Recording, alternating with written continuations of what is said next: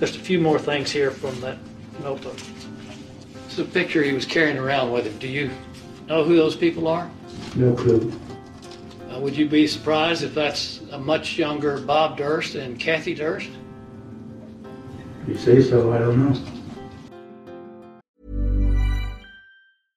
Hey, I'm Ryan Reynolds. At Mint Mobile, we like to do the opposite of what Big Wireless does. They charge you a lot, we charge you a little. So naturally, when they announced they'd be raising their prices due to inflation, we decided to deflate our prices due to not hating you.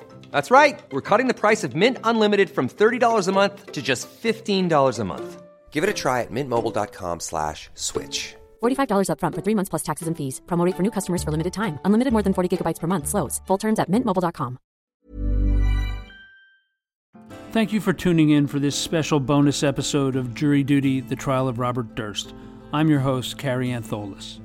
In this brief episode, we're going to discuss an odd moment in last week's proceedings that turns out to have been a bizarre blunder by the defense. Last Wednesday, June 23rd, the jury heard from Paul Coulter, a now retired detective with the Robbery Homicide Division of the LAPD. Detective Coulter took over the investigation into Susan Berman's murder from Detective Brad Roberts on January 11, 2001. In the process of questioning Coulter about his investigation during cross-examination, Dick DeGuerin placed a series of images onto the courtroom projector.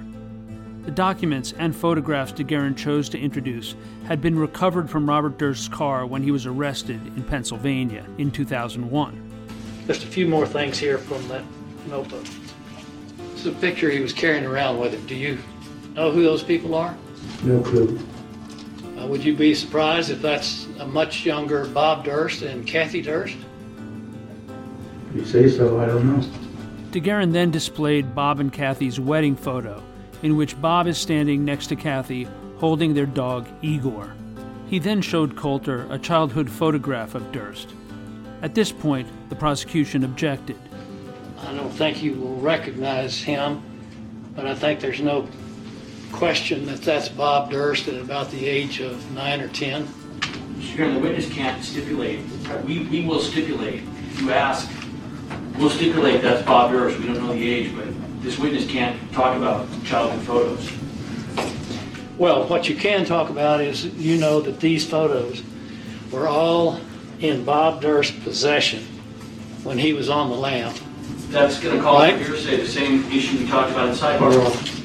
Although DeGuerin did not explore the photographs further, it seemed that his intention was to humanize Robert Durst. By showing the pictures of Bob and Kathy together, it appeared that DeGuerin was attempting to demonstrate that Durst cared about his wife Kathy and, therefore, that he might be innocent in her disappearance. Whatever his intent, Dick DeGuerin, it seems, made a strange blunder in identifying the woman in the photograph as Kathy Durst, when she was, according to our information, not Kathy Durst at all. To explain further, I'm joined by reporter Charlie Bagley, who's covering the case for the New York Times and for crimestory.com. Charlie, when you saw that picture and you heard Dick DeGuerin reference it as a picture of Bob and Kathy, what did you think? Well, I was stunned because as soon as the photograph went up on the screens in the courtroom, I thought, that's not Kathy. What is he talking about? And no one in the courtroom seemed to notice. But I was absolutely certain that was not Kathy in the photograph with Bob. And what have you been able to find out about who it is in the photograph? Well, after asking around quite a bit, I've discovered that this is a photograph probably from somewhere around 1969. And it's at the time that a friend of Bob's, the woman in the photograph, was encouraging him to enlist in primal scream therapy, which was a new, very chic psychotherapy that was developed on the West Coast here. So he started attending sessions with, as it turned out, John and Yoko Lennon. And we've made an editorial decision not to reveal the name of the woman in the photograph. Why don't you explain why that is? I don't feel comfortable saying the name of the woman in the photograph because although I'm pretty certain it's her, I'm not absolutely sure. And I don't want to put the name into play without being certain. Well, yet another interesting development in Robert Durst's defense team's actions during this case. You would think they'd be a little more careful in identifying people in photographs by now, but this is the defense that millions of dollars buys you these days, I guess. Charlie Bagley, thank you for being with us for this special report and for your continued breaking news coverage of this crazy, crazy trial. Always a pleasure. Acast powers the world's best podcasts. Here's a show that we recommend.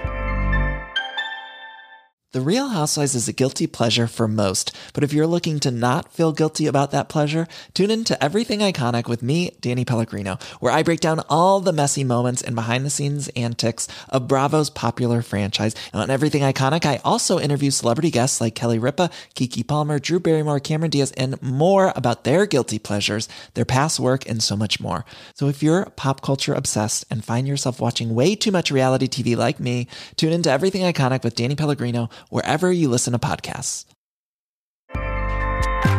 Acast helps creators launch, grow, and monetize their podcasts everywhere.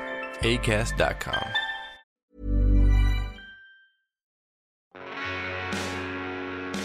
Please remember that you can receive alerts and news breaks on developments in Robert Durst's murder trial, as well as new episodes of Season 2 of Jury Duty, The Trial of Robert Durst, by subscribing now on Apple, Spotify, or wherever you get your podcasts.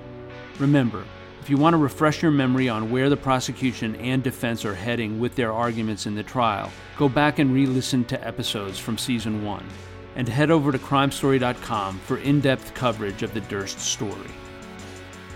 Jury Duty, The Trial of Robert Durst is created and produced by yours truly, Carrie Antholis. Brittany Bookbinder is my co-host. This episode was written and co-produced by Alexis Notarbartolo and Brittany Bookbinder. Passages from Robert Durst's written and spoken comments were read by actor David Kelsey. Post-production and editing was handled by Jody O'Keefe. Music was provided by Strike Audio. Thanks for joining us, and we hope you will come back for the next episode of Jury Duty, The Trial of Robert Durst.